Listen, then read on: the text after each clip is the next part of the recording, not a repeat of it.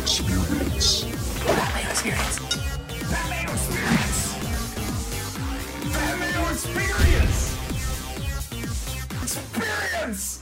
Welcome to the Pat Mayo Experience, presented by DraftKings 2021 Week 2 DraftKings picks, preview by position, the best stacks, and of course, the best plays lineup, which has a new name. During football season, you can always hit the time codes to jump to the spots that you want, but I do want to let you know to smash the like button to the episode, sub to Mayo Media Network, and in the comment section, give me your favorite sub $4,000 receiver this week on the DraftKings main slate. This is Millionaire Maker slate only, so if you're asking me, like, where is this guy in the Monday night game? Well, it's very clear you've never played DraftKings before, have you?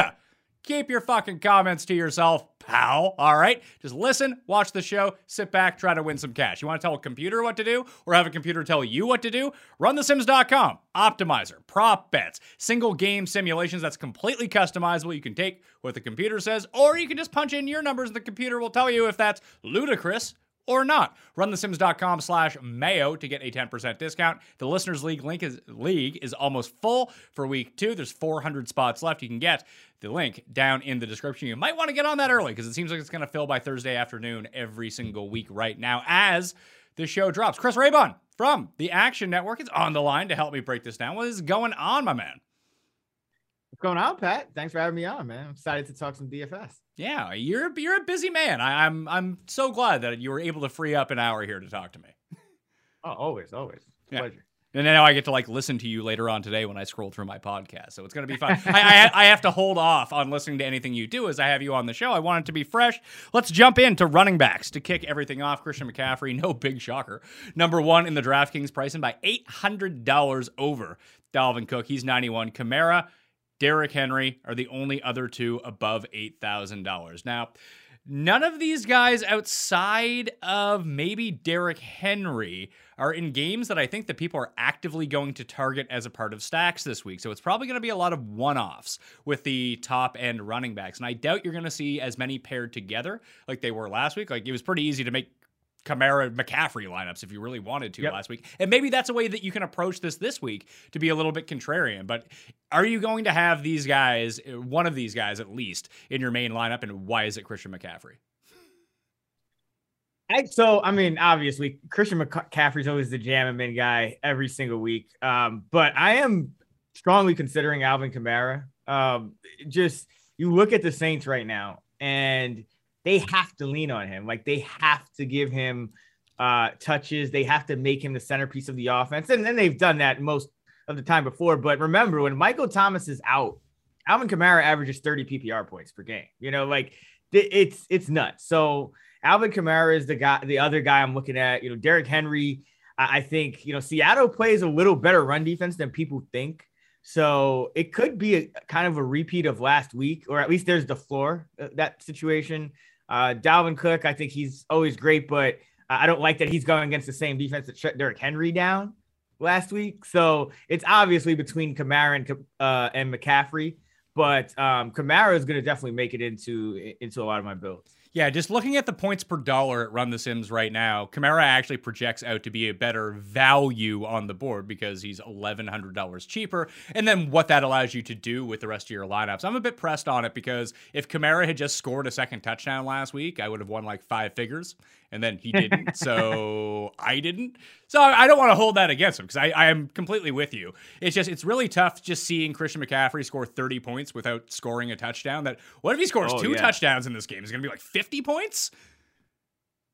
Yeah, listen, I'm never going to argue with McCaffrey, and he may very well end up as my main running back in my builds, but I just got to give Kamara a shout out. First of all, he got 20 carries. That's usually like 8 higher than he usually gets. And let's remember, it was Alvin Kamara on Christmas Day last year that scored like infinity touchdowns. So it's not like he doesn't have the same capabilities. So I don't think you could go wrong with either one.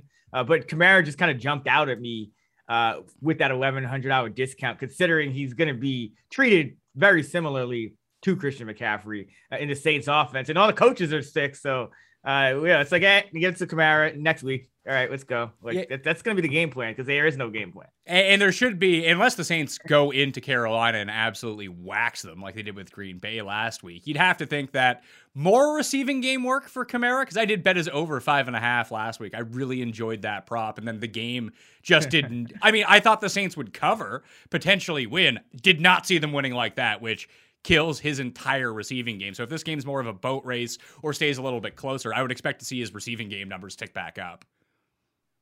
Yeah, I think it's always going to be a little muted in games where you like they're still a favorite. It's still Carolina. It's still Sam Darnold. So it's not a game where you expect the Saints to get behind and have to be throwing all day. But again, Kamara has this upside where he could get like a 40% target share in any game. You know, I know he didn't get it last game, but they also didn't throw a lot either. So yeah, I think obviously McCaffrey projects for the most raw points of the week. Kamara is probably going to give you a little better value. So it's just going to come down to who you're, how you're building the rest of your lineup, really. But those are the two guys that I'm looking at, just because I think they're much higher floor, higher ceiling. Well, same ceiling, but higher floor guys than Cook and Henry for this week. Do you think that the ownership discount, because everyone's going to go to C. McC and Kamara, that you have Henry, you have Cook. Cook's upside, I think, is higher just based on his receiving work. Maybe not like overall upside. His like 99th percent outcome is probably lower than Derrick Henry's, because Derrick Henry might score 20 touchdowns in a game, all on 80-yard runs or something like that. So let's not think about that one. Let's think about his like 85th percentile outcome. It feels like Cook's is higher, and I don't think that people are going to use him. And this seems like a pretty good, like both Tennessee and Minnesota are in excellent rebound spots this week. Like if we think about these teams like we did going into week one, I think that most people think they're pretty good. They're not abysmal like they looked in week one. So do you factor in preseason expectations of what we thought about these players, what we thought about these teams before last week without putting too much week one like mustard on the sauce, being like, oh, well, Minnesota sucks. They can't block anyone. Maybe they needed a week to figure it out. Yeah, I mean, preseason expectations is just like the cool way, the digestible way to say, like, you know, your Bayesian priors and, you know, what you're kind of factoring into your projections. And absolutely, like, you know, in my projection spreadsheet, yeah, I'm importing the data from week one. But, you know, as we go into week two, there's still a lot of preseason projection factored in because you only have 1 week of data for the new season. So totally agree. I think, but it comes down to pricing as well, right? So I look at the slate and I see, you know, Cook and Henry, and then I say, okay, who could give me that same range of outcomes at even a lower price? And I look like, you know, to the fifth running back on that list, and it's Nick Chubb.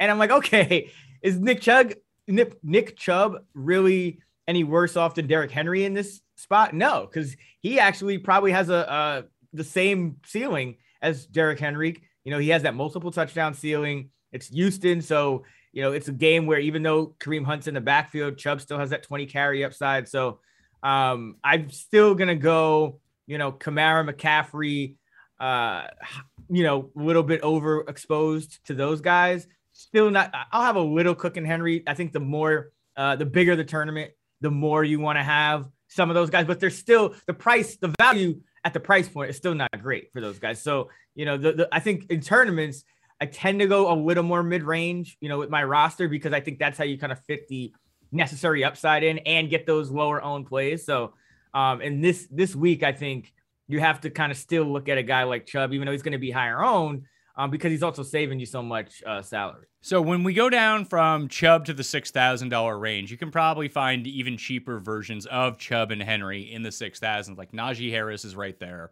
But and much has been made about the 100% of the snaps that he played last week. But there's enough people who don't look at that data and understand and interpret what that means to think like, oh man, he had a bad game. Like he dropped 3 passes. He didn't really drop 3 passes. Ben just didn't throw it to him properly on 3 passes. And this is a much better spot, not against the Bills defense, against a Raiders defense who played Monday night, played 5 quarters on Monday night. This is really setting up to Pittsburgh absolutely walloping Vegas in this spot. Now, I think that the public perception is going to feed into that as well, and maybe Vegas ends up with another upset in this spot. They just can go undefeated against the AFC North this year for whatever reason. I don't know, but Harris seems like he's in a great spot. And another guy who's sort of akin to that, two of them, Carson and David Montgomery, both in really nice situations, way cheaper, both $6,100. If we're looking for someone to touch the ball 20 times, it's probably going to be them. They just have significantly easier matchups than a lot of these guys. Yeah, I think Najee Harris stands out to me still because at the end of the day, we know that volume is king at running back. And as you mentioned, this Vegas defense, it's tired. They gave up a ton of production to the Ravens running backs. I mean, they gave up a couple touchdowns, couple long runs. So, I know it's Baltimore, but Baltimore's backfield is not exactly in great shape right now. So Pittsburgh's, the big guys are at home. It's always easier for those big guys, to play ball when they sleep in their own beds. And, it's not some just uncomfortable hotel bed and they haven't flown that week and sat in those cramped seats. So I think you'll get a good game out of Harris. I like him there. Montgomery, I'm like on because the Rams clearly just begged Chicago to run the ball, right? And Cincinnati, their defense isn't nearly as strong as the Rams, but the game plan could be a little bit different here. So Montgomery is probably a guy that I'd rather let other people kind of buy high on that, that primetime game. I know, it was a primetime game, so I'm sure he's probably going to get a little more ownership than we think. And then Zeke, I like Zeke. I think Dallas should lean on him this week, even though it's going to be a high scoring game. But either way, you're talking about a game. I know there's some things going on with, the O-line still, but Dallas just lost to Marcus Lawrence. He was leaps and bounds ahead of any other defender in that Tampa Bay game, and it was still a shootout. So I think this game has massive shootout potential. So Zeke really stands out there too, and Najee Harris. Those are the two guys for me. And then I think that Urban Meyer is gonna he always reverses course late. He's hire a cancelable coach, fire him. Oh, sign Tim Tebow, drop Tim Tebow. So it's is this the week James Robinson gets 20 carries? Maybe. The problem is it's Denver, so I still don't want really much to do with it, especially at 6,400. But I wouldn't be surprised if he gets 15, 20 carries. Yeah, I think there are two guys in the 6K range that if we're talking about the low ownership, high upside running back, I think there's two of them. James Robinson is one. I'm less inclined to play him because Urban Meyer, who knows what he's going to end up doing, and the matchup. The matchups are matchups. If you break off one big run, the matchup doesn't matter anymore. You get 5 carries from the 1 yard line. You punch. Look at Josh Jacobs last week. Horrible game, scored 2 touchdowns, ended up coming through. I think it's Miles Sanders in this spot or Jonathan Taylor. One of those two guys at 72 and 69. No one's going to own them this week because Eckler's right there. We'll get to Eckler in a second. And then all these cheap guys I just talked about, whether it be Montgomery, whether it be Harris, they're going to buy up a lot of this ownership if people aren't paying up for McCaffrey. But the way I look at it is, and before we get into Eckler and Zeke, Carson, Harris, that's Najee Harris, not Damian Harris. Although Damian Harris is in a pretty nice spot if you don't believe the coach speak. But Darrell Henderson at $7,500. Even if Sony Michel ends up playing a little bit more and is more integrated into this offense. The Colts couldn't shut down Chris Carson last week. They're going to have to really sell out to defend the pass in this game. And he he accounted for 94% of the Rams rushes last week. Just give him 80% of those and he might feast on the Indianapolis Colts here, especially if he's still controlling all of the goal line work. I've already bet his over-under prop at 54.5 rushing yards. That just seemed hilariously low to me, and that was only at minus 120 at the moment. You can find it at DK Sportsbook. I think at DK Sportsbook it's minus 115 right now as well. So I think that all of those guys are going to be somewhat popular, and the move might be play 3 of those running backs together, 2 in the running back, 1 in the flex, and then you don't get McCaffrey, you don't get Kamara, but it does allow you to spend at the other positions as well. You don't have to go digging for the cheap wide receiver or the cheap tight end or the punt defense. You can build your team pretty balanced that way. Yeah, I think Henderson is another guy kind of in that Najee Harris mode that stands out because he just saw all the work. Michelle hopped, he jogged in, got a carry with 5 minutes left in the game, jogged back out on the same series. Sometimes, the backup running back will get a series to himself, even if he doesn't play much. Michelle got a play and he came back out of the game. But I guess, we mentioned so many running backs. We should probably mention Eckler. Well, I mean, he's 7,300. I want to like, I want to save Eckler for just a second. Well, let's do it right now. Okay. Because Okay, let's just talk Dallas Chargers. We'll just isolate that to itself because this game reeks of Dallas Seattle last year, and I faded that game completely. I was like, everyone's all in on this stupid game. You know what? I'm going to be super sharp. Fade the game entirely, and when it's like 10-9, I'm going to win all the money. Yeah, that didn't really work out for me, and I'm not doing it this time around. I want to take as many guys from this game as possible, and we got to figure out the best combinations to stack them up. Because I think that you can pair Eckler with Herbert and Keenan Allen. I think that's the Chargers side of the stack. And you probably can't play Zeke in that one. You might have to play like Cedric Wilson or even CeeDee Lamb and Cedric Wilson in order to make the salaries work. But I think if you're going to play Eckler, you kind of have to go all in on this game. Yeah, I mean, it's not a bad game to go all in on because listen, it was already projected to be a close game. The spread was around 2.5, 3, but with DeMarcus Lawrence out for Dallas, like I cannot understate how important this is for their defense. In the Tampa Bay game, he got 5 total pressures. He had a 91 PFF grade. No one else on the team had higher than a 76. You know, he had 5 pressures. No one else on the team had more than 3. Like, his absence is going to just open up this for a Chargers offense that, I mean, against Washington, they rolled up like 500 yards. So, you know, and remember, Eckler, he's got like positive regression coming. He ran 25 routes last week, and I think he got no catches, no targets, no catches on 25 routes. I doubt that happens again. I know it's a new offense, but that's his bread and butter. He was also kind of banged up heading into last week. Still got 15 carries. Got a goal line carry. When does he ever get that? I think he got a couple. So like this could be just a massive smash spot for Austin Eckler. And he has that, you know, Kamara, McCaffrey like upside. The floor is much lower, but because he can catch the ball, he has that like, okay, I can carry like 10 to 15 times, get a touchdown on the ground, and, you know, catch like 8 to 10 passes. So I think Eckler actually, especially because he's a little bit higher price, is pretty sneaky. Sanders, I would be a little more interested in if he wasn't, you know, he didn't have the ankle injury. But I also think I like Philly this week, but I think that total is a little too high. And I think it's going to come down. So like people are not going to be looking at it as favorably as they are like early in the week.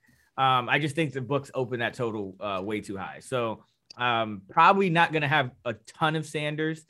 Mixon, I think he's sneaky, but Eckler is the guy that stands out because I think he has like a lot of room to grow. He kind of kept, you know, he had a touchdown. He still only had 11.7 points. So it kind of keeps his salary at bay, keeps his ownership at bay for what could just be a monster spot this week. I think that's all very well said. So I just created a Chargers stack while we were doing it. So Herbert, Eckler, Allen all together because I do expect him to positively regress or just regress. I mean, regression is just back to the mean, revert, whatever it is. Reversion to the mean. Reversion. No up or down. Yeah. Karis LeVert to the mean will be good to go on that one. And you can play those 3 together because, like I said, Eckler correlates with Herbert fine. And then play CeeDee Lamb and Cedric Wilson, who's going to be getting the start in place of Michael Gallup. He's $3,100. He makes this work out pretty well. If you play those 5 guys together and super stack it up, and I think that my main, like when we get to stacks a little bit later on, it's going to be Chargers stack, it's going to be Dallas stack, and then I have one stack that's absolutely foolish, but I'm kind of pumped to play it and see if it works out. But those are going to be like the Dallas side and the Chargers side are going to be my 2 main sides this week, and just try to make different combinations. So with Lamb and Wilson coming back, you can play it that way. I think you probably want to take Keenan Allen. Maybe you think this isn't a rushing game, so you can take Eckler out and you can play Mike Williams. From the Chargers side, you could play Jared Cook. Or when you go and look at the snaps from last week and who actually ran routes, it was Jalen Guyton on the Chargers side of the ball who very sneakily could have had a really giant day, but didn't. And this could be a perfect opportunity because everyone's going to use Cedric Wilson as the cheap guy from this game. Guyton on the flip side might actually be the way to go. I mean, what is a Chargers route breakdown without like Jalen Guyton wind sprints all day? Like it's the story of his life though. Like I mean he's always in play for that exact reason, but like you like that's just what he does. Like he runs routes and doesn't get targeted. That's just kind of his MO. Mike Williams I think is really interesting because you know he's that second receiver. What do you get? 882 in a touch last week. So I'm a lot more interested in him. Guyton, what was it, 71% of routes per drop back? That's kind of in line with what he was doing last year, 70 to 80%. The big thing there is that, Josh Palmer hasn't overtaken him yet. But I mean, Jared Cook, 63%. He was kind of up there too. So I think once you get out of that, like Keenan Allen, Eckler, Mike Williams range, I'd probably actually go Cook over Guyton, but I like Guyton for the price, and it's either like goose egg or like 2 catches, 120 yards, and 2 touchdowns. So this is a very anti-Jared Cook show. We hate Jared Cook on the show, and what we hate about Jared Cook is he never performs when you need him to perform. He only performs when it's like, no way I'm using Jared Cook this week. Oh, 28 DraftKings points. Excellent news. So that's my real worry in this game. That's why I'm looking for different options, because I do think that Cedric Wilson is going to be cheap chalk. I think that Jared Cook is going to be cheap chalk at tight end at $3,900. And I think that Mike Williams is going to be sort of like that mid-tier chalk at wide receiver. That doesn't mean that you can't play them, but I think that there are different routes that you can take in this game. Like instead of playing Jared Cook, although he's probably a safer play, like Dalton Schultz seems like he could be an alternative at tight end in this game instead of Cook. Like it's a way to get access to this game, obviously on the other side of the ball, but he is cheaper and he's going to come in far less owned. Yeah, Schultz was up at 63% of routes too, and so that's the same exact number as Jared Cook. And then Blake Jarwin was at 56%. So like those guys, like it seems like it's a committee and you're not getting, your upside, but those guys are out there just as much as like, a Jared Cook and almost as much as a Jalen Guyton even. So, it's a situation where I think one of those two guys, if this is another one of those shootout games, let's remember Dak in these kind of games, Dak throws for 400 yards. So these guys don't need to have like a huge target share percentage wise to kind of pay off, especially if they get a tight end. I mean, you're getting like, 15% of 400 yards and you're in business with like a near mid-price tight end. So I like that call a lot. And Schultz, yeah, he ran a few more routes than Blake Jarwin. So how do we fit Zeke into this? Would you play Chargers receivers or potentially Eckler with Zeke and one of the cheap guys, or would you have to go to Cooper or CeeDee Lamb to go with him? Like, would you want to cheap out on this game or just take the guys that you know are getting the ball? I think a really interesting approach, because let's be honest, people are going to go every which way in this game. Like, it's not a secret. It's a high total. There's cheap guys to play. I think an interesting approach is to play, and you don't do this a lot because it's usually not well correlated, but Zeke and Eckler and nobody else. Because usually, high scoring game, you're going to get in the NFL on average, you get about twice as many passing touchdowns as rushing. But these are the kind of backs that could get like, multiple touchdowns on the ground, especially with Eckler getting, more work in the red zone. And they could also catch a ton of passes. And, maybe like it's weird touchdown variants, like the running backs get 2 or 3 and the quarterbacks only get 1 or 2. And maybe one of those 2 backs or both of them catch one. Like there's ways where you could kind of be leveraged against all of that different pass game ownership. And the game could still kind of play out how you think. And you have Zeke and Eckler and you're like perfectly leveraged. So I like the Zeke Eckler stack as like a little bit of a contrarian stack that's still high upside, still not like off the wall stupid or anything like that. Yeah, and you still get your access to this game, which I think that's going to be the creative part of this week is how do you use this game to make yourself win? Because it does feel like even just looking at the other totals, there's a few other high totals, but this one just like, let me ask you this. If you only had to take one side of this game for a stack, and let's say you didn't want to correlate it and bringing it back, what side would it be? Would it be the Dallas passing attack? Because it's just because it feels like if someone gets written out of this script, it's probably going to be Zeke. Just like we saw last week. They're like, yeah, we're just not going to run. We're going to pass. You think so?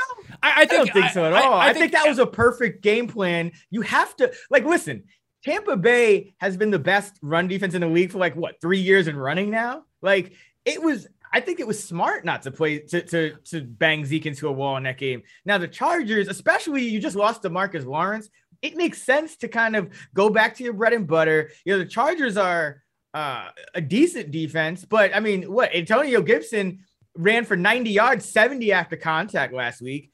I think this could be a Zeke game. I think it should be because again, you got to protect your defense. Like you tried to get in a shootout, or you got lucky to kind of be in a shootout with Tampa Bay. They had some turnovers, but you're not going to be able to sustain, Dak threw for 400 yards last week, still under 7 yards per attempt. So like everyone's like, oh, Dak looks great. And the Cowboys pass game was great. But in reality, no, they just threw 58 times.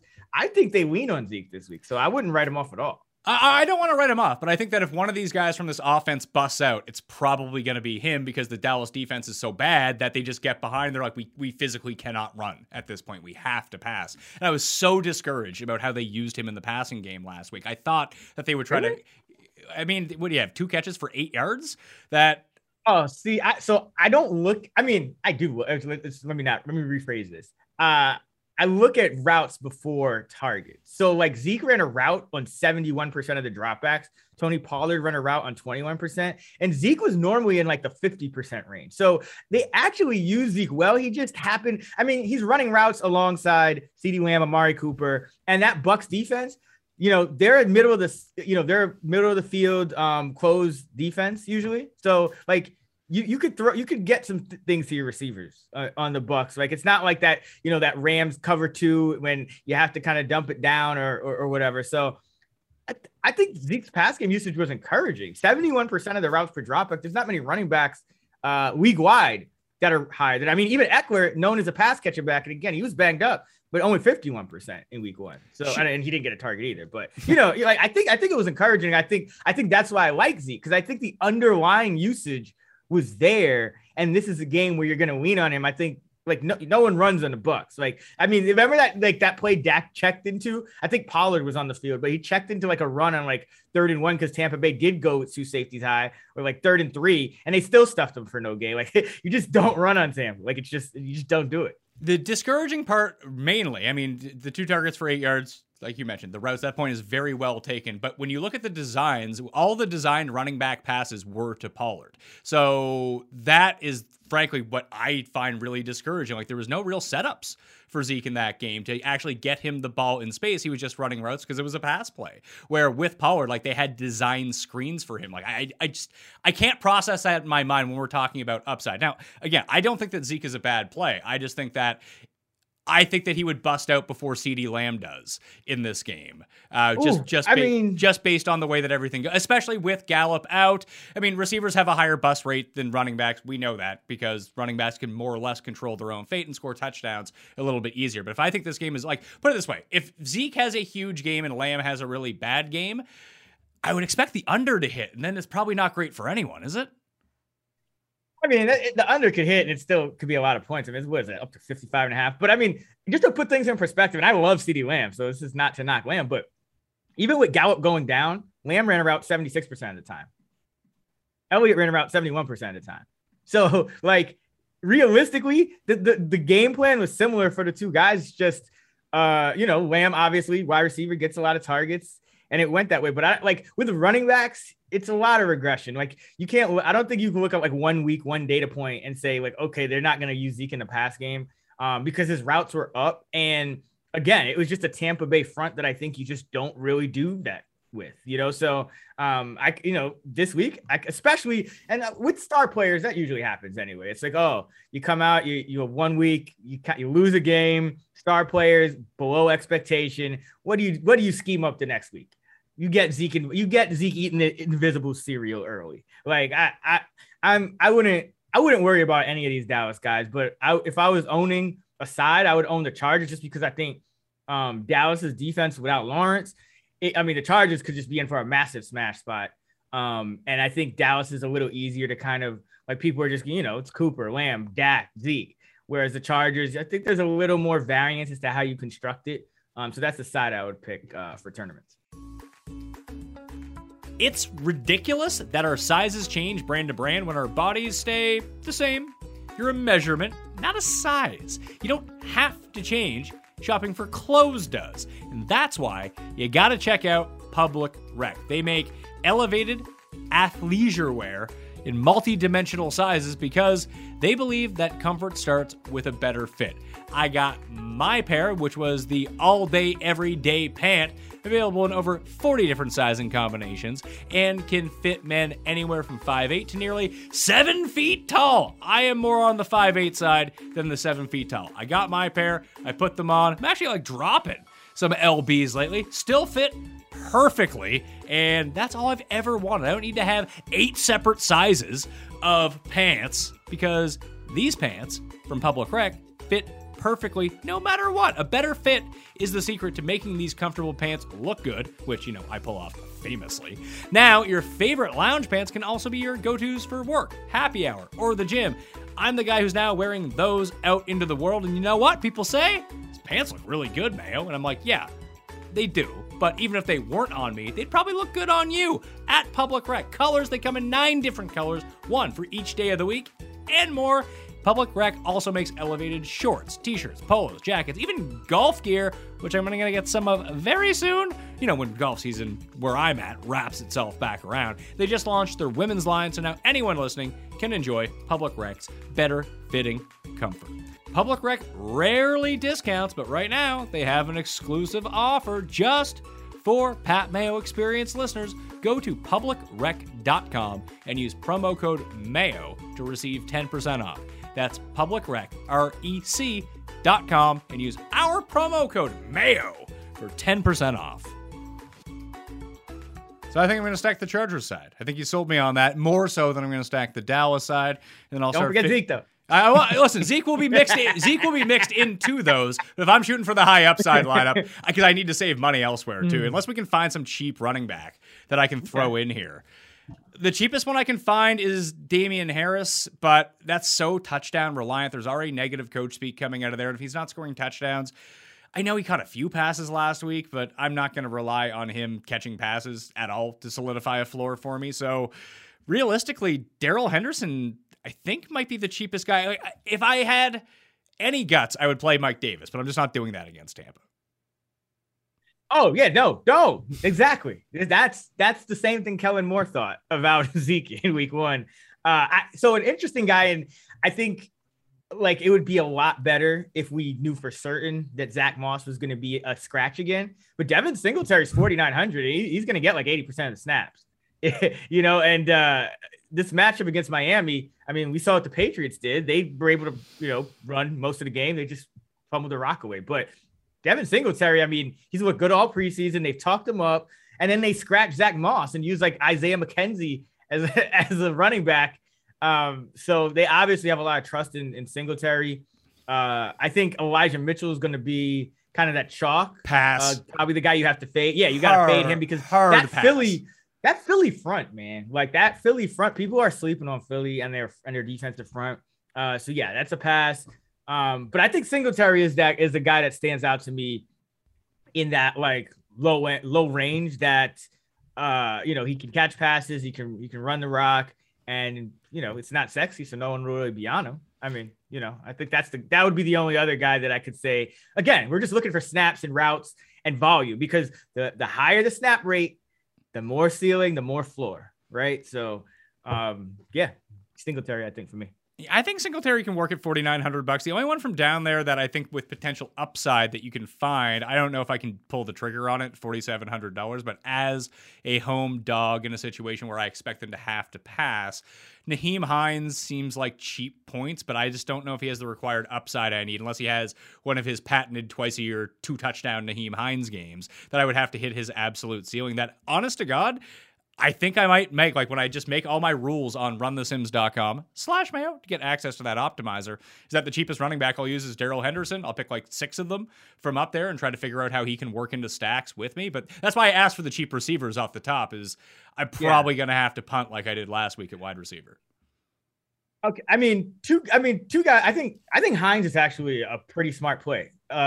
Look at the way the Rams played the Bears, right? Even when you had Andy Dalton, because if you say who's a better player, Andy Dalton or David Montgomery, it's David Montgomery. Most people would say David Montgomery. They should. They're like, hey, we know analytics. We get it. We are smart. You can run all day because you're still getting less yards per play than if you drop back and throw on us with a substandard quarterback. You're still going to average like 6 yards an attempt. We're probably not going to give up 6 yards an attempt on the ground. And even if we do, like, so what? We would just stop you when you get into the red zone or on third down. And that's what the Rams do. So, like, if I'm the Colts, I'm saying, okay, you're going to play like that. You're going to play 2 safeties back. Like, I'm going to play a ton of Nyheim Hines, and you're going to get those plays where they check into runs when Hines is in the backfield, even on kind of passing situations. And because the 2 safeties are back and that 2 deep shell that the Rams love to play, sets up as a high catch game for Hines. And remember, just before the season started, what did we get word of? Oh, the Colts actually want to use Nyheim Hines more than they did last year. So I have no problem with Hines. I'd say Chase Edmonds is another guy that I consider. He'll be low owned. I thought the usage was decent for him in week 1. And we saw, Minnesota. I mean, Joe Mixon had some success running on him. I thought Edmonds ran a lot better than Connor. So I think you could see the carry share shift more his way. He's always going to have that passing game usage. So I'd say Edmonds and Hines would be the 2 guys that stick out if you're going to that range. But I agree. I think it's all about kind of going to that mid-range where you feel comfortable. And I do think Darrell Henderson provides you like a little bit, like a step up, from those 3 guys. But if you're going to that range, yeah, I think it's Singletary, I think it's Hines, and I think it's Edmonds. Since we're just talking tournaments here, I'm looking at ceiling. I'm looking at the highest possible ceiling. I think Hines, of all the $4,000 running backs, probably has the highest ceiling, followed very closely by the one guy that we didn't talk about in a fantastic situation. And I'm trying to get a gauge on how popular he's going to be, or if people just think that he's too risky. But Javonte Williams is $4,400 against Jacksonville. He essentially split 50-50 down the middle with Mark Ingram. Fucking Mark Ingram. Don't use Mark Ingram. He's terrible. Melvin. Mark Ingram like won me some best ball week 1. So I actually like Mark Ingram a lot. Congratulations on your one good week till they play Jacksonville again. But Melvin Gordon. Gordon broke out the 70-yard run. He's in like the top of everyone's mind, at least when you're casually just looking at this game. I mean, if Williams gets the same workload as he got last week, but he's just against Jacksonville this time, like, he could pay off very, very big at $4,400, and that could be your salary savings at running back if you want to risk it down there. The downside is he doesn't catch a pass. He runs 16 times for 60 yards, and you have 6 points. Yeah, I mean, that's in both of their range of outcomes.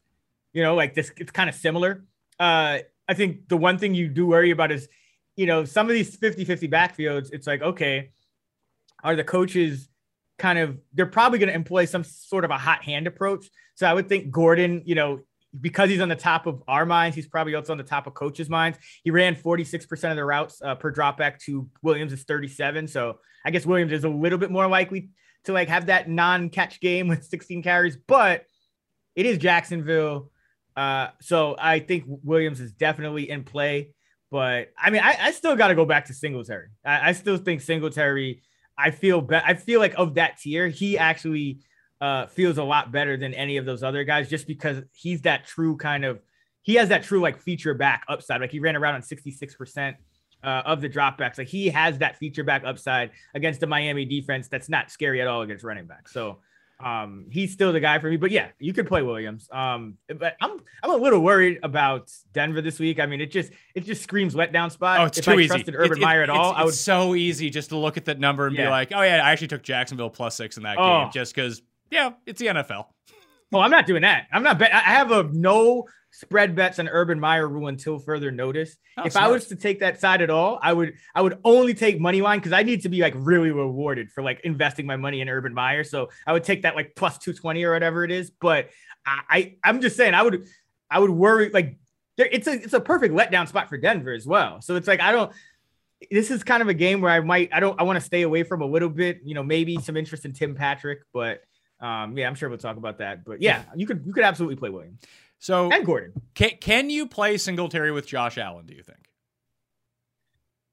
You can, but I wouldn't recommend it because I think you want to be leveraged against Josh Allen where, Singletary gets one of his like 3 touchdowns on the year. So Josh Allen gets like 1 less touchdown than he would normally get.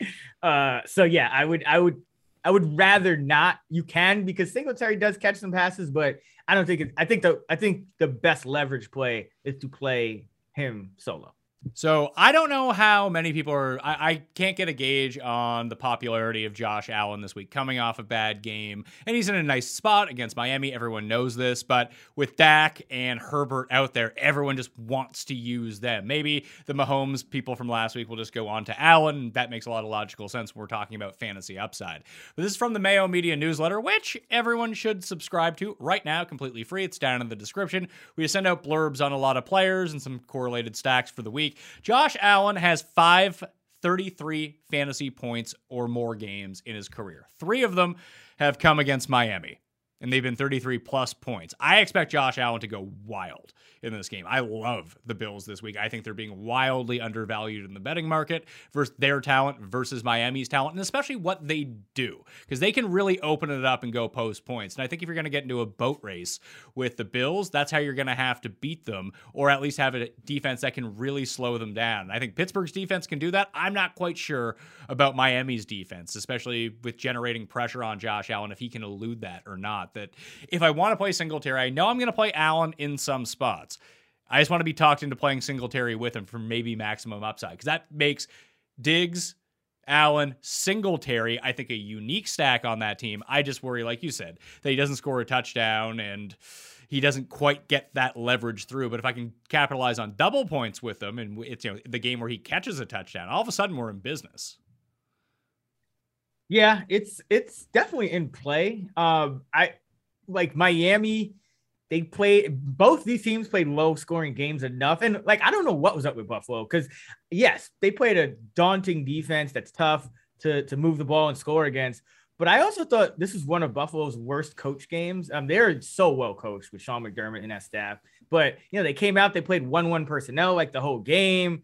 Cole Beasley played almost every. Oh, by Cole Beasley, that's the guy you got to play. Like, he played 90. He ran around on 98% of the dropbacks. So like, and Matty Sanders was at 93, and now Gabe Davis is banged up. So, but it was odd. Like, they played 1-1 personnel when, if they had just gone to, you know, I thought spread them out, go to 4 wide more. You may have gotten some things going. You know, the Moss scratch was odd. I mean, it was just a lot of things. And then, you know, once Davis went down, now you don't, you know, it was just Isaiah McKenzie's playing out of the back. It was just a weird game coaching wise for Buffalo. But you would think you would go 4 wide a ton against Miami because they have 2 good corners, right? They don't have 4 good corners. So you need to go, I think, 4 wide often against Miami. I'm hoping they do it. So yeah, he murders Buffalo. I would play Josh Allen. I wouldn't like avoid the Singletary stack, but I wouldn't overdo it just because I think you get so much. I think people are going to play Josh Allen, or at least it's a smart play. So I think the max leverage move is to play Singletary solo, so that, like, because really what you're trying to do is like get like touchdowns that Josh Allen's not going to get. Like, that's the way you're really trying to approach that situation. It's probably more likely that you win a tournament from getting leverage on Josh Allen, Stephon Diggs stacks than having Allen, Devin Singletary stacks. Like, I think from a likelihood perspective, you just probably win more, like screwing up people who made the sharp move of playing Josh Allen over like a Dak or a Herbert. I think that actually makes a lot of sense. That's really well said. So I think to close off running backs, because we spent way too much time on running backs, but I enjoyed it. This was good. I think Chris Carson, Darrell Henderson, Najee Harris are probably the 3 like safer plays. That if you just want to play 3, you don't want to spend up for McCaffrey and Kamara, like the truly elite guys. I think that's the range that I want to live in. You would throw Zeke and Eckler, obviously, into that mix. But I don't think I would play Zeke or Eckler if I wasn't like going hard at that game in particular. I would either just be all in on that game or be all out on that game, depending on the lineup that I'm building. Yeah, and that's smart. I like to do that with those kind of high-owned games. Especially at running back. I think at receiver, you know, if you just like a receiver's value, like a Cooper or a Lamb or Allen, like, I think you can afford to sprinkle them in places, because there's only so many receivers that have that like high floor. And I think those guys have it. But yeah, I like that approach. To kind of stay away from these games that are going to be high owned if you're not going all in. Because again, it comes down to not just the projected points, but your projected winning percentage. It's the same principle as like playing Singletary without Josh Allen. It's like you might have a good projected stack with them, but is it really helping you win the tournament versus like, you know, finish in the just barely in the money? Probably not. So yeah, I like that approach. Healthy snacks have a bad reputation, and let's be honest, most don't taste very good. They don't fill you up, and they certainly don't satisfy your cravings. This episode is sponsored by Monk Pack, who make snacks that taste like our favorite sugary treats, but with 1 gram of sugar or less. They're great for anyone following a keto lifestyle and the perfect snack for anyone who's just trying to eat better or cut back on sugar and carbs without sacrificing taste. That would be me. That's what I'm doing. I'm not on keto, but these bars are delicious. The Monk Pack Keto Nut and Seed Bars, whether they come in sea salt dark chocolate, caramel sea salt, peanut butter dark chocolate, I went through them really quickly. Put it that way. I needed to get a second order ASAP. And you can do that and try it for yourself, and you'll see. And we have a special deal for the listeners. Get 20% off your first purchase of any Monk Pack product by visiting monkpack.com and entering our promo code MAYO at checkout. And Monk Pack is so confident in their product, it's backed with a 100% satisfaction guarantee. So if you don't like it for whatever reason, they'll exchange the product or refund your money, whichever you prefer. To get started, go to monkpack.com. That's monkpack.com and select any product. Then enter the code MAYO, that's MAYO, at checkout to save your 20% off your purchase. Monk Pack, delicious, nutritious food you can count on. And we thank them for sponsoring this podcast.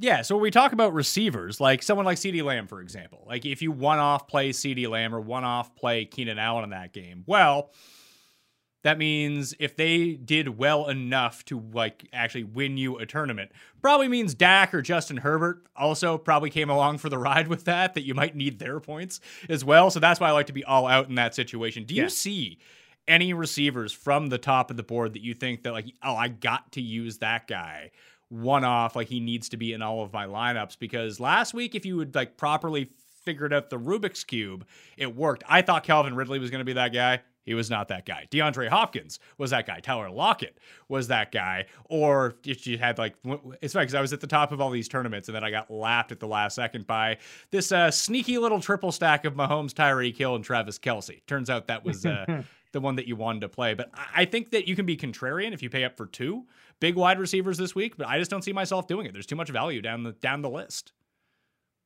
Yeah, it's more of a mid-range wide receiver week. I think that Calvin Ridley is a nice contrarian play because, again, Tampa Bay's defense is very good, but Tampa Bay's offense is also very good. It's not a great matchup for the Falcons, overall. It's another matchup where they're going to get, just destroyed in the trenches on both sides. But Tampa Bay will give up production, to even though their efficiency is good on defense, in pass defense, I should say, they'll give up production. So this is like a buy low Calvin Ridley spot. I think it's really interesting to target him. I mean, Lockett, he's going to be in play every week. Metcalf, another, buy low after a quiet week compared to Tyler Lockett. So, I mean, not super quiet, but, it was, 4 catches. So, yeah, I think Ridley, though, stands out as like more of a contrarian play. But I think that's how you use these high-end receivers this week. You just go pay up to be contrarian. And if not, you just go, just like running backs, you kind of go to that mid-range, like Allen Robinson, guys like that.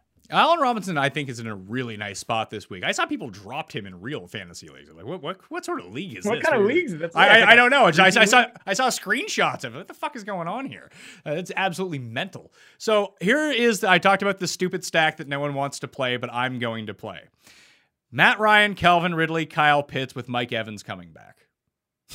Yeah. That's perfect. I like it a lot. That's going to lose Dak so Prescott much money. Threw for 400 yards. He threw for 400 yards. And no one will. I mean, Kyle Pitts goes up $1,000 after he sucked in week 1. Matt Ryan is absolute trash. This lineup has the potential to score like 13 DraftKings points as a total. But if I'm right, and that game total is super high, like no one is on the Atlanta side of this stack. Yeah, and if you're wrong, you can always just blame Arthur Smith and Arthur Blank. Because like Arthur Blank hired Arthur Smith apparently because they wanted to run the ball more. If they run the ball against Tampa Bay, then I'm like, I loved what Arthur Smith did in Tennessee. I thought it was brilliant. I thought some of the concepts, the schemes, getting more out of less with Tannehill, what they did in the red zone, just great stuff. And then now he comes to Atlanta and he's like under this mandate to run the ball with Mike Davis and Cordell Patterson. It's like Atlanta cannot get it right. It's like Arthur Blank is entering that like John Mara territory where it's like, just stop meddling, bro. Like you don't get it anymore. Like you may have once gotten it, but you don't get it anymore. So yeah, if they run the ball against Tampa Bay, I'm going to be scratching my head. So I think it's the perfect time to buy low on this kind of stack. And I think Ridley's a guy that I'm fine not even stacking because it could, like, Matt Ryan's still a pocket passer, right? So like he doesn't have that rushing upside, but if Tampa Bay boat races Atlanta, which it's very possible, because again, it's not just about Tampa Bay's talent at the skill positions, which everybody knows. It's about the fact that they just in the trenches, I think on both sides of the ball, they're just so much better. It could be a situation where Matt Ryan may throw only like one touchdown and like 3 picks, but he still throws for like 375 yards, and Calvin really gets 155 yards of them. So like, and Pitts too. Like I wouldn't hesitate to play either of those guys without Matt Ryan. Like I think Calvin really is a great contrarian play. Well, let's try to find the answer to the question I asked of smashing the like button of the episode, subscribing to Mayo Media Network, and leaving your favorite 3K wide receiver in the comments section. Is it Donovan Peoples-Jones with Odell out, or is it Schwartz? Well, Schwartz popped up on the injury report. I think he's going to be straight, but he was limited with a knee. It's not what I want to hear, but I think it's got to be Donovan Peoples-Jones over Schwartz. Even though I liked what Schwartz did, Donovan Peoples-Jones, I believe it was 84% of the routes to Schwartz's 55. So in a situation like this with kind of, non-number one receivers, middling receivers, I'm going to go with the routes. And Peoples-Jones is a guy that could, year 2 breakout candidate. Could be an air yards guy too. I know Schwartz got a couple deep ones, but it's definitely Peoples-Jones for me. Yeah, he's $3,000. He makes everything work. Cedric Wilson is another one at $3,100. He's going to be chalk though, right? I mean, Wilson's going to be chalk. I think so too, but sometimes we talk ourselves into that. It's like, oh yeah, no one's actually going to use him, because there might be enough $3,000 guys, because people will use Peoples-Jones. It'll be lesser than using Cedric Wilson, but it might take away enough ownership. Like I mentioned, Guyton's down there. People will eventually talk themselves into him because he is also $3,000. That if you need need the salary savings. Who are these people that you hang out with? I don't like Jalen Guyton. That's even for like a hardcore DFS head. I think Jalen Guyton is like, that's a hardcore play. Like, I don't think people are just talking themselves into Jalen Guyton. Like, I think he'll be like 1.6%. Probably. But we just launched a Los Angeles Chargers exclusive podcast on Mayo Media Network. So, so the Chargers community is big around here. Just, if you ever want to take one of these cheap guys, the $3,000 players, especially at wide receiver, just find the team totals, the implied team totals, and make sure they come from one of the teams with the super high implied team totals. Like that was, although they got there last week, that was sort of the issue with Callaway. And I mean, going back to Callaway this week probably isn't the most insane thing in the world, because now everyone is off of him. Oh yeah. Callaway has, it sets up a lot better. I mean, you have a Carolina defense that got torched by Corey Davis. So, I mean, this could be the week for Callaway. Jair Alexander, obviously a tough matchup. So, it wasn't like the craziest thing in the world, especially in a low volume pass game, to see Callaway do nothing. But this week, yeah, I think you can see it. I mean, some other guys who stand out, Van Jefferson, 86. He was the number 2 receiver, not Robert Woods in the Rams game. He ran 86% of the routes, Woods 67. So I mean, first of all, that's concerning for Robert Woods, but if they're treating Van Jefferson like the number 2 over Deshaun Jackson and Robert Woods, or at least right now, then I'm taking a flyer at 3,500. Elijah Moore, he was out there a lot, missed some big plays. When you say missed, that he can't catch is a real problem. Everything that people thought about Jamar Chase was actually Elijah Moore in week 1. Right. It's 1 week though, but yeah, I mean, that was concerning. I mean, hey, it's ugly. It's ugly, but and I don't believe in this guy, but like he ran 93% route on 93% of the dropbacks. AJ Green, he's 3,700. Pass. I personally think they should switch that with Christian Kirk. Like Kirk should be the guy running that many routes, or Rondale Moore. But Moore is he above No, he's 4K, so he's right at that baseline. So he hits the but I like threshold. more. I like more. Rondell or Elijah? Rondell. Yeah. He got targeted on 36% of his routes. Yeah, so I like Rondell as well. I think if you're going to go to the Jets, it's a nice week to fade Corey Davis. And then just look at what the Jets did, where like a lot of their target share went. It went to Elijah Moore, who couldn't catch, and they were like, well, this guy can't catch. Let's throw the Barry and Braxton Berrios the entire time. But here's the thing. I think Crowder's going to be back. No one's going to play Crowder. He's $4,500, and he presents not necessarily a tough matchup for the Patriots, but he gets to run against the part of the Patriots that's probably the easiest with this, where it's just easy completions over the middle. He's $4,500. He'll have less than 1% ownership, especially with Zach Pascal right there. And I like Beasley. I like Marv. I like Tim Patrick. I think those are all fine plays, but I could see Crowder outproducing all of these guys. You know what? I'm going to take back my Elijah Moore love, and I'm just going to say let's not play any Jets receivers. Okay, Patriots, that's a pretty good Patriots idea. allowed 8 catches, eight catches combined to wide receivers last week. It seemed more than it was because Jalen Waddle and Devontae Parker had all 8 of those catches, so it's like their lines look decent. But like this is still a tough defense, and it's Zach Wilson making his second ever start against a Bill Belichick defense. Yeah, let's just not play the Jets. You know what? We can do better. We can do better than playing the Jets. You know who actually impressed me quite a bit from the Patriots side, and I don't think people will go to him, but he did catch a touchdown. I think Mac Jones is going to be pretty good in this game. I think Nelson Aguilar is kind of underrated. Yeah, I think that's the play. I think you want to play Nelson Aguilar from this game because when you look at the Jets, you know, they got burned by the perimeter receivers of Carolina. They held Marshall in check, just 26 yards and 6 targets, but Robbie and DJ Moore, and it was mostly DJ Moore, obviously, but combined for 137 yards and a touch on 11 targets. So they were well over 10 yards per target. And I think Aguilar fits that description more. He's going to be the downfield guy.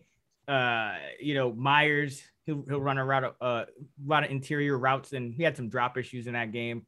But Aguilar, he continues to impress. You know, it's kind of like a post-hype guy who everyone wrote off. But I think Aguilar he's very interesting. A route on 95% of the dropback. So he was treated like a true number one. You know, him and Myers both 95%. So they were like true, like, you know, top tier receiver usage, and the tight ends really were kind of middling in terms of their usage for New England. So yeah, I like Aguilar a lot. So overall points per dollar, Donovan Peoples-Jones projects out to be the best for me because he's $3,000 and he's expected to have a big role in a high implied point total game, although it's maybe not a game where they have to pass a ton, but he still presents that deep ball upside that we want to see, especially from that price point in that game. Cedric Wilson, Marvin Jones is another one at $4,700. Chenault is another one that just project out really well based on where their salary is at. Other than that, you mentioned Beasley, who's just always on the field. He's going to do really well, points per dollar. Chester Rogers, if Josh Reynolds misses the game again. Nope, not going there. You're not. You gotta go KJ Osborne over Chester Rogers. I prefer KJ Osborne as well, but we talked about Tim Patrick. We talked about Tim Patrick. Do we take the shot on a $3,800 KJ Hamler? I think you can. I like Hamler. Period. Like, I think he's a good receiver, but he's had some of those issues. I mean, he dropped a 50-yard touchdown. Yeah. So are we thinking Patrick is going to be like high owned or something, or is he? Is he still going to be? I don't know, because one way I like to try to project ownership, and I found this correlates pretty well, is who are hot waiver wire pickups for the week and season long. That generally translates over to a low DK salary because the pricing comes out before like these guys are like known names. People talk about them throughout the course of the week, and they're like, oh yeah, Tim Patrick. I like Tim Patrick this week. I think in my like season rankings, I have him like 32 receiver. He's only $4,600. It's against Jacksonville. It makes a lot of sense. And then Hamler is going to be the cheap guy. And everyone did see him drop the 50-yard touchdown, but he's so cheap. Like, oh, that's big play. The move might just be, if you're going to play anyone on the Broncos, just play Courtland Sutton, who no one wants to play. Yeah, and it's interesting because I thought coming in the week that Courtland Sutton was going to be a very high-owned DFS play because it's just like, okay, Jerry Jeudy's out. Who's the number one receiver now? Courtland Sutton. Okay. But I personally, I think you can make a case for all of them. They're all cheap enough. I don't think you want to kind of split hairs over the what is like 6 to 8K from going from Patton to Hamler. Like Patrick to Hamler. Like, I think they're both really cheap, and then Sutton's more of a mid-range guy. But for me, I think it's going to be the most high-owned guy of the three is going to be Tim Patrick, because I just think, especially with Sutton kind of still kind of getting back in, like he played, I think it was 80% routes per drop back. Didn't have like a huge game. I think Tim Patrick may be the best receiver on the field for Denver. And I'm not like trying to be a hot takey, but like this guy had 300-yard games last year. He had another multi-touchdown game. And if you notice, before Judy went down, everyone thought, like, and me included, that KJ Hamler, like, okay, he's going to be the slot receiver. No, it was Tim Patrick was the third receiver. Jerry Judy would kick to the slot, and that's how they played it. Hamler wasn't getting his routes really until Judy left the game. So I think they think highly of him, and I think he may, he's always out producing expectations. So it's Patrick for me of those three guys. Switch to tight ends. If you're not playing the tight end as a part of a stack, where are you going? Do you want to pay up for Waller as a solo against the Steelers? That could work out. It's a nice rebound spot for George Kittle. Pitts, no one's going to own him now that the price is up and like he sucks. That is what I read after week one. I don't worry about Pitts. I actually like him quite a bit. Gronk is way up in price after a big game. Can Pharaoh Brown just be healthy for this game and I can just play him against the Browns? Man, I mean, Houston, I'm not touching anyone in the tight end group at Houston, but I can't believe you didn't mention, like, you were going down the list and you pivoted right before probably two of my favorite plays at tight end this week. And it's not Jared Cook. Don't worry. It's Dallas Goedert against the Niners. Now, you're almost. He's not bad. He's not bad, but no. Tyler Higbee. I gotta say points per dollar. Higbee is the best play. I agree with you 100%. No, but it's like not even just points per dollar. It's like this dude ran a route on 93% of the dropbacks. Like, what? Where did that come from? Like, remember when Gerald Everett was there and Tyler Higbee, even during that breakout that he had, he was like, 60%. Like, he would still block some. He would still check out of the game. Give Everett a pound, or Johnny Munt would check in. It was like Tyler Higbee was out there every snap, and he wasn't blocking much either. So like, I know the one thing I will say, Chicago is kind of a proponent of that same defense the Rams run, that Vic Fangio defense where, the two deep shell. So it set up well for Higbee last week. The Colts played a little different. Maybe it's not a monster spot from a schematic perspective, but you're talking about a tight end who we've seen go straight like ape shit in the past, 4,100 and running a route on 93% of dropbacks. Like, that is a can't miss.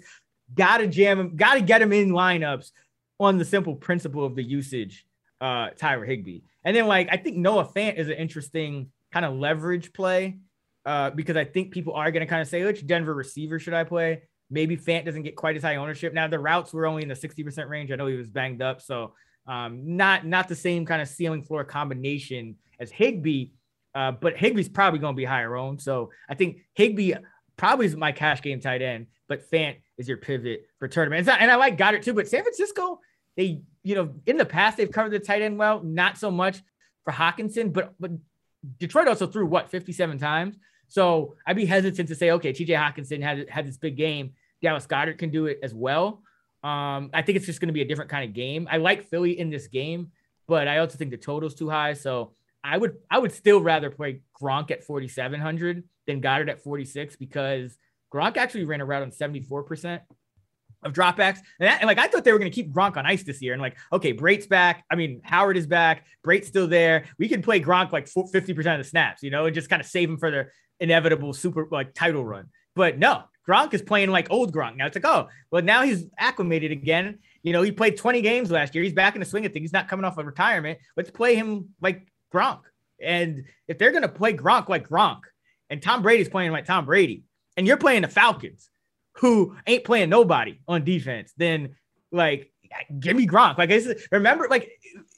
remember when like a couple years ago in DFS, before like the rise of like this new breed of like Darren Waller, when it was just like Gronk was the guy that you were like, okay, I got to figure out a way to play Gronk. Now he's 4,700 with still the best quarterback ever, going against a cake matchup. So like, yeah, give me Gronk. Maybe he's the guy. And Pitts. Maybe he's the guy I compare with Mike Evans and that stupid Falcon stack side as a bring back. Just overload on that game and see what happens. So you said you can get 6 touchdowns out of those 3. Like, Mike Evans will give you 3 catches, 3 yards, 3 touchdowns. That's Mike Evans. So he won't cut into Gronk's yardage at all. and then Gronk will get you like 3 catches, 20 yards, 2 touchdowns, and you'll still win everything. So I think the 3 listen, people are just going to independently play Darren Waller. I get it. People are going to play George Kittle. I get it. I'm just not going to pay up that much at tight end when I can save money at tight end and go get Christian McCaffrey or something like that. If that's the cost-benefit analysis of it, I'll pay down at tight end, pay up at running back. That's always the choice that I'm going to make in my lineup. So I think that's going to leave a lot of ownership on Higbee, on Jared Cook, and probably Noah Fant, like you mentioned. Probably less on Noah Fant. He'll probably be the pivot play. Like I think it would all go to Higbee. Could Cole Kmet be the pivot play there based on what we saw against the Rams and now in a much easier situation against the Bengals? I think you could. It's just now we're getting into it's more like hoping for a touchdown. He ran around 71% of the dropbacks for the Bears, so that was very encouraging. But it's not like, we haven't seen him do it consistently or even when he was kind of overtaking Graham down the stretch last year, he still didn't really produce. Like I remember constantly being too high on Cole Kmet last year. So if you're talking a larger tournament, but he's not going to be in like my main builds. Like I still think that like you can go down even further and find like a similar range of outcomes. So like Dalton Schultz, for example. Dalton Schultz, CJ Usoma, like guys like that. How about if we're talking about routes run and just being in the shadows right now, how about Adam Troutman, who ran a ton of routes, was not asked to block whatsoever, except Juwan Johnson stole all of his touchdowns. Oh, yeah. Like that was like, so it was like so predictable in the sense that like you just knew like the whole summer everyone was way too high on Adam Troutman for some reason. I don't get it. I'm probably not going to play Troutman because with tight ends, like I ended up finishing number 1 in Fantasy Pros last year at tight ends, and it was because like I kind of faded matchup. I just went almost strictly off routes and targets per route. So it's not just it's routes and targets per route. And Adam Troutman just doesn't get targeted. Like he's just out there, but he's not really getting targeted. And so like it's just like Ian Thomas when he was starting last year. Like these dudes are out there running wind sprint. They're running. It's not like the Jalen Guyton wind sprint where he's going downfield, but they're just out there running across the field. It's like they just like committed some type of egregious team error, and the coach is just like sprint from one side of the field to the other. And that's what these guys are running drag routes all game. Like I don't, you know what I mean? Like I have no interest in that. Like I think for me, if I'm going to that range, again, a guy like Usoma stands out because he ran around on 70% of the dropbacks. He's not a guy that's going to get targeted a ton per route, but we've seen it in the past where he had a pretty good connection with Burrow early last year, had the clutch play last week. But again, Chicago, 2 deep shell. Look what Higbee did last week. There's potential. I'm always trying to look for these defenses with these 2 deep shells too when targeting my tight end. So Usoma is probably the play for me and Schultz, like you said, in that range. Yeah, I just don't think that the upside of the Irish assassin, James O'Shaughnessy, is high enough. I've been down that road before. I do like Pharaoh Brown. Yeah. If Pharaoh Brown is healthy and he is playing in a game where Tyrod's going to have to pass like 50 times, I might just take that. I thought he actually looked pretty good last week. All right, here's the games Tyrod passes 50 times. You know what games those are? When they win? The games when he gets benched. No, the games when they get benched. Like if you have to pass 50 times and Tyrod Taylor's your quarterback, you're benching Tyrod after like attempt number 35. And like he's just going to David Mills. Like that's just I think Pharaoh Brown is like he's been working his way into that rotation even since last year. He's just a better player than people think, but his routes just still aren't there for me. He was 46%. Akins was 57%. That's just like unless you're talking about catching passes from like Tom Brady, and even then it's shaky. It's just a value grading 2-man committee. All right, let's go to stacks. Still like Pharaoh Brown. I'm just living off his injury report right now. You hate Zeke and you like Pharaoh Brown. Famous last words. Hey, listen, for a while I thought he was Pharaoh Cooper, and I was like, he got tight end eligibility? So this is where I'm at with the entire thing. Oh, man. Stacks for the week. Chargers, Uh-huh. Dallas, the Bucks probably. Is there anything else? Because like I want to play Jalen Hurts, but I don't know who to put him with. I mean, just play Jalen Hurts by himself. Allen is probably a good one as well. Yeah, I think Allen stands out. We've seen them with a lot of success. I think, given the fact that Dallas and the Chargers is that high total game, and you also have that Titans Seattle game that's going to catch everyone's attention, and everyone kind of also looks at like game script and they see Tampa Bay as this huge favorite. Like, I really like Tampa Bay stacks. I mean, if you're going to play a pocket passer, you might as well play Tom Brady over Matt Ryan or Ben Roethlisberger. Tom Brady could have 5 touchdowns in this game. Like, if they're going to get up the way people think they are, Tom Brady's going to have to, he's going to get his. So I like Buck stacks a lot. And like you mentioned, kind of bringing it back with Ridley, bringing it back with Pitts.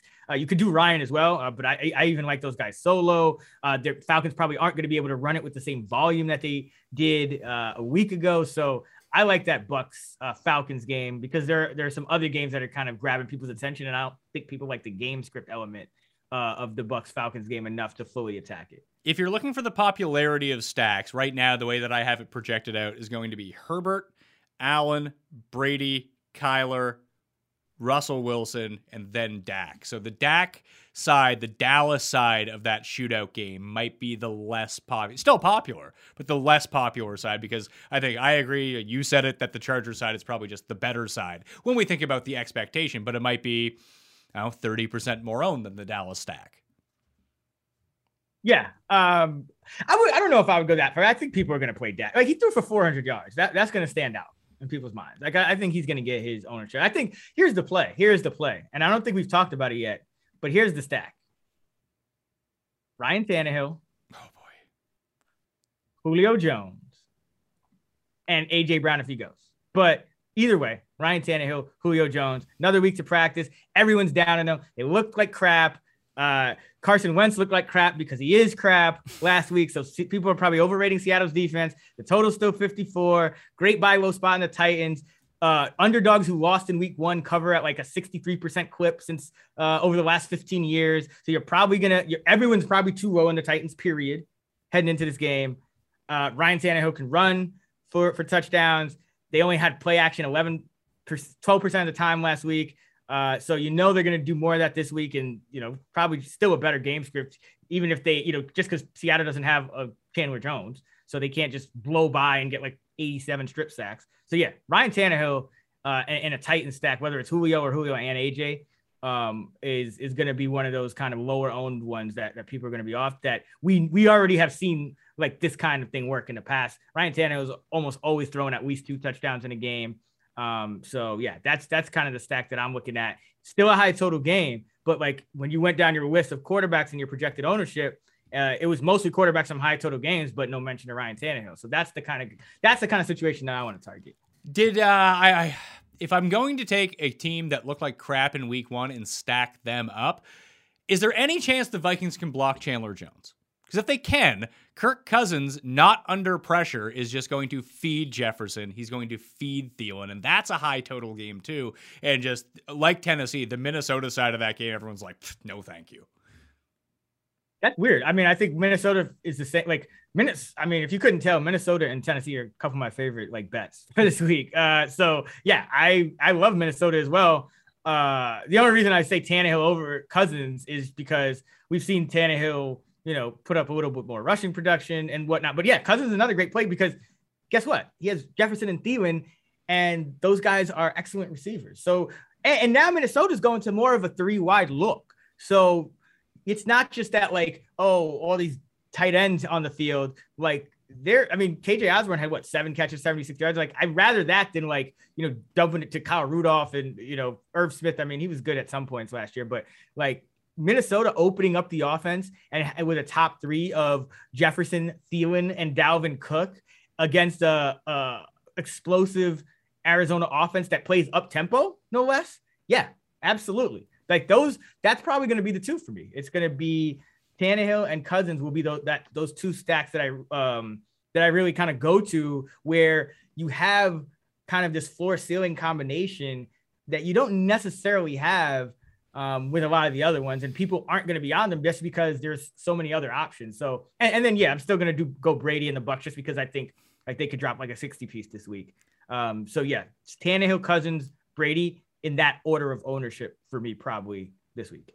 Fantasy points per drop back when not being blitzed since 2018. Mahomes is number 1. Lamar Jackson is number 2. Kirk Cousins is number 3. So we see these ceiling performances from him, but it needs to be exactly the right situation for him. And like I said, if they could just triple team Chandler Jones, they might be okay.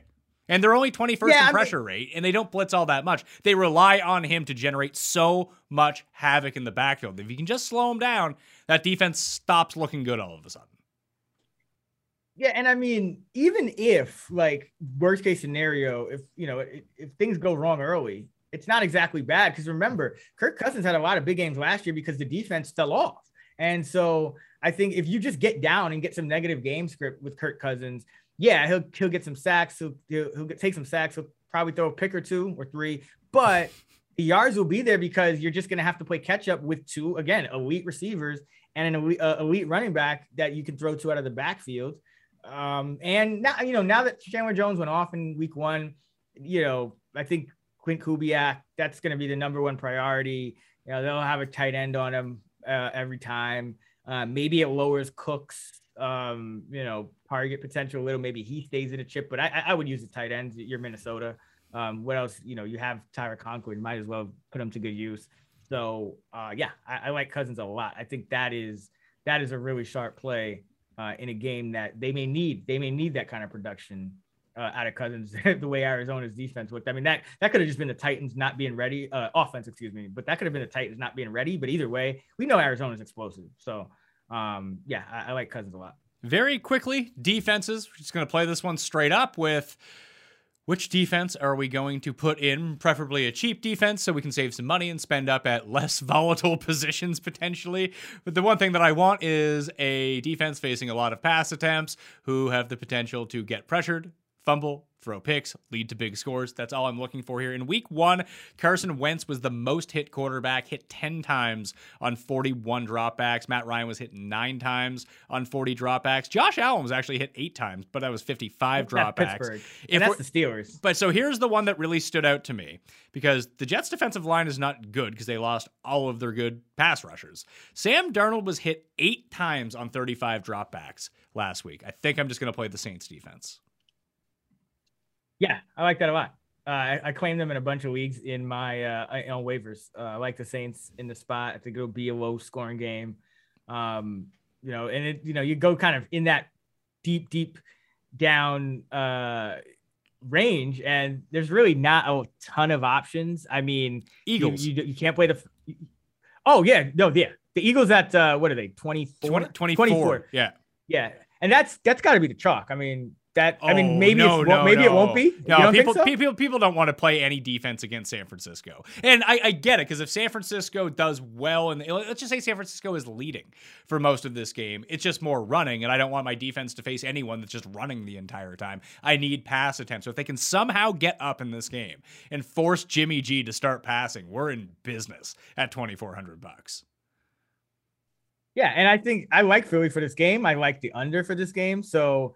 I guess I'm like, from my standpoint, Philly should be chalk. I know they're an underdog, so that'll take people off of them. But I like Philly a lot. I think here's an interesting one, and nobody will play them, but Miami blitzed 53% of the time, second highest. Like, so they're gonna face a lot of pass attempts, and they're gonna blitz a ton. So Buffalo could put up 30 points, but they may still turn the ball over. So that's an interesting one. For like that, no one will own is Miami. Yeah, I don't know if there is like an overall chalk D here, because if the Patriots were cheaper, the Patriots are probably clearly Broncos. The play against the Jets. Broncos or Patriots, yeah. Yeah, well, how much? Or the Rams? How much of the? Oh no, the Rams. Yeah, no, it's got to be. I think it's Broncos Patriots. Yeah, because I mean, people are going to pay up. Yeah. Man, 38 and 37 is just so expensive to pay for a defense that why wouldn't you just pay up for the Bucs at 4,100 at that point? The Saints will probably end up being the chalk because they're affordable. Yeah. The more I look at it, yeah, they will. And they're 3,100. You gotta go against Sam Darnold. Like especially like we're sharp and we're like, yeah, go against Sam Darnold. Like a casual DFS player is gonna be like, oh yeah, Saints going against Sam Darnold. They had Aaron Rodgers to 3 points. That means Sam Darnold's on pace for like negative 63 points. So yeah. But more casual players are not afraid to pay up at defense either, though. Like you will see the Patriots be used. If you want like an actual sneaky one, just based on the Bengals can't block. So the Bears are at home. They are favored in this game. And we know that if we're talking about teams that are just going to pass a ton, it's going to be the Bengals. That I don't think that the Bears defense is any good, but they're only $2,800. Like there's so much luck involved with a high scoring fantasy defense. Is take a cheaper one, take a low owned one in a potential spot where they're facing 60 pass attempts. That's actually one of them. Yeah, I'm actually just low on the Bears again in this game. So like I'm probably not going to do it. I like the logic though. I mean, if I'm gonna go to that range, I'd probably still just go Eagles. Like the fact that they're $4K cheaper, like it's hard for me to get excited about the Bears in that spot. But I mean, you kind of mentioned it. So a lot of times, what I like to do is if I can like cheaply account for like all of the range of outcomes of a game that may be like a little under-owned, I try to do it. So okay, if I'm building a bunch of cousin stacks and I'm hoping they hit. But what if they don't? I'd like to have some Cardinals defense in there. So Cardinals, if you're going Bears at 28, why not go Cardinals at 29? I mean, that's the team that's getting pressure, and their offense is good enough that even though Minnesota likes to run, Arizona's offense is good enough to force Minnesota into pass attempts, like we just talked about with Cousins. So there's a scenario where even if Cousins, Jefferson, Thielen have big games, so does the Cardinal defense. They scored 16 DraftKings points last week. Chandler Jones got 5 sacks all on his own. So, yeah, I think the Cardinals are a real interesting one at 2,900. Yeah, I had them circled completely. And then when we talked about the chalk defense, I don't know why I didn't think about that. The Cardinals might be, along with potentially the Saints. Like, they're such a good price. And I think that everyone just saw last week on both sides that I think that they are a fantastic play, especially per dollar at $2,900. I just think that if it's not, and like this is something I'm going to have to really dig into on Friday's show when I go over sort of after the injury report, what do the projections look like in terms of ownership? That if people play the sensible game and play the Saints and Cardinals, or are enough people just saying like, fuck it, I'm going to play the Rams. That if there's enough of those people out there, then yeah, Saints, Cards all day. Those are the two plays. And honestly, I don't think you have to, especially the way, I think most people building lineups that listen to your show are going to go about it. It's going to be sharp. They're going to target low-owned guys at other positions. They're going to target kind of leverage plays. They're going to target unique stacks. I don't think you have to go crazy on defense. Like, I don't think you have to find this like low-owned diamond in the rough on defense. Like last week, for example, there were only 5 defenses that scored in the double digits, right? So it's like whether they're a high-owned or not, it's like if you didn't have them, you probably weren't winning a tournament. And you know what I mean? So it's like just find the defenses that you think will score the most points. They're going to be cheap regardless. Like 4,100 is expensive for the Rams, but it's still cheap compared to any other player, if they're going to get you like 15 to 20 points. So just find the defenses that you like. I'm probably going to play the Broncos. I'm probably going to play the Rams, the Patriots, the Cardinals, and then the Saints and the Eagles. Like those will be my 6 probably. And it's not because of ownership. It's not because of price. It's just because, those are the defenses that I think can have success this week. I agree with you on that you don't need to go find low owned Ds, but I do like to figure out what the top 2 or 3 most owned are going to be just because the position. Oh, yeah. Just because there's absolutely no real predictability at the position. There's some, but opposed to every other position, it's by far the least predictable. That I just take those 3, cross them off my list, and start at number 4 and go down. And that way, if those ones bust, then I'm in a much better position. And then my roll of the dice comes through a little bit more if I can find that D with the double touchdown game and the Eagles are really good because they're 2,400. I don't mind them. It would be like if you had played the Cardinals last week at like $2,100 or whatever they were, and they just allow you to get up a little bit more at running back, which is really the point of my entire roster build. Like how can I get to Christian McCaffrey? How can I get to Alvin Kamara? Let's work from there. And sometimes you just can't save enough money to get to both, but you can usually save enough to get to one of them. And we forgot to mention one defense. And again, this is it's a lot to do with matchups on defense, but it's also just the defense. Like the Steelers, The Steelers are right between Yeah. the Saints and the Cardinals. And so if we're thinking that the Saints may be chalk or the Cardinals may be chalk, then that still leaves the Steelers at 3K, 14 DraftKings points last week, shut down a really good Buffalo offense.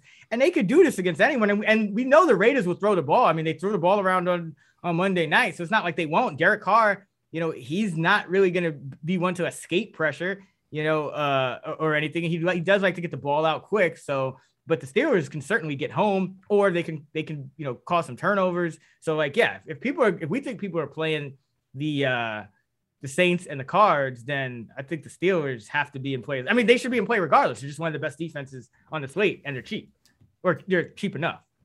Yeah, maybe the top of the board. Home favorite. Yeah, I was saying, maybe the top of the board won't end up being owned because those are three very compelling plays right in a row: the Saints, Steelers, and Cardinals. And Raiders on a short week.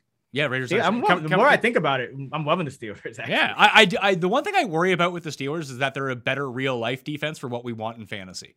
As weird as that sounds, like they'll just hold Vegas to 9 points or something, but they're not going to pile up 7 sacks and create a bunch of turnovers. They're just going to stuff the run and force incomplete passes, which is a really weird way to think about things. But I need these super volatile defenses that have these huge upsides because they just gamble on every single play. I mean, yeah, but at the same, like you said, it's a lot of there's not that much predictability. So I mean, I still think the Steelers, because they're a good defense, still have that potential more than the Jets, even though they got a bunch of knockdowns. The Steelers, they block a punt last week. I mean, they're doing some things volatility wise to kind of, I think, put them in that conversation. So yeah, I'm loving the Steelers the more I think about it. Yeah, that was the absolute game changer in that game, was that block punt touchdown. I mean, because the offense looked like absolute shit. So oh my goodness, it was bad. Yeah. Well, again. Speaking of shit, let's fill out the shitter lineup. So you're sitting on the can. It is 12 p.m. on Sunday. Oh shit, I got to put in my lineup, but I also have to take a shit. I'm going to sit on the can for 10 minutes, fill out a DraftKings lineup. Who is in this lineup? Because I think that it starts with Najee Harris. I think that he is the play this week at running back. When people scroll down, look at the price, look at the match, and be like, I'm playing that guy.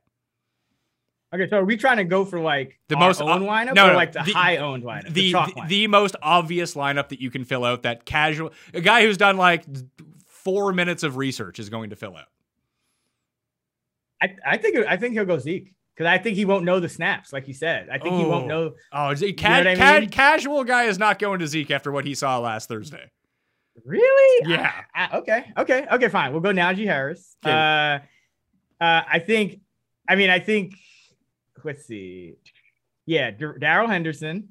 Do you think that this person plays McCaffrey? Just auto clicks McCaffrey for a tournament? Not necessarily. Yeah, but they don't know that. This person doesn't know the difference between cash and tournament. Are you kidding me? Oh, well, so then they don't necessarily know that Najee Harris is 50. Najee Harris had 16 carries for 45 yards or something like that. He's not necessarily playing Najee Harris either. Then. Oh yeah, no, not Najee Harris is going to be. I would say he's the most owned running back this week. They know enough to play Najee Harris.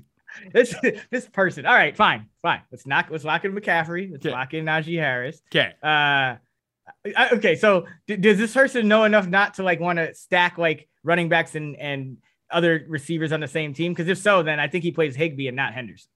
Oh yeah, Higbee for sure.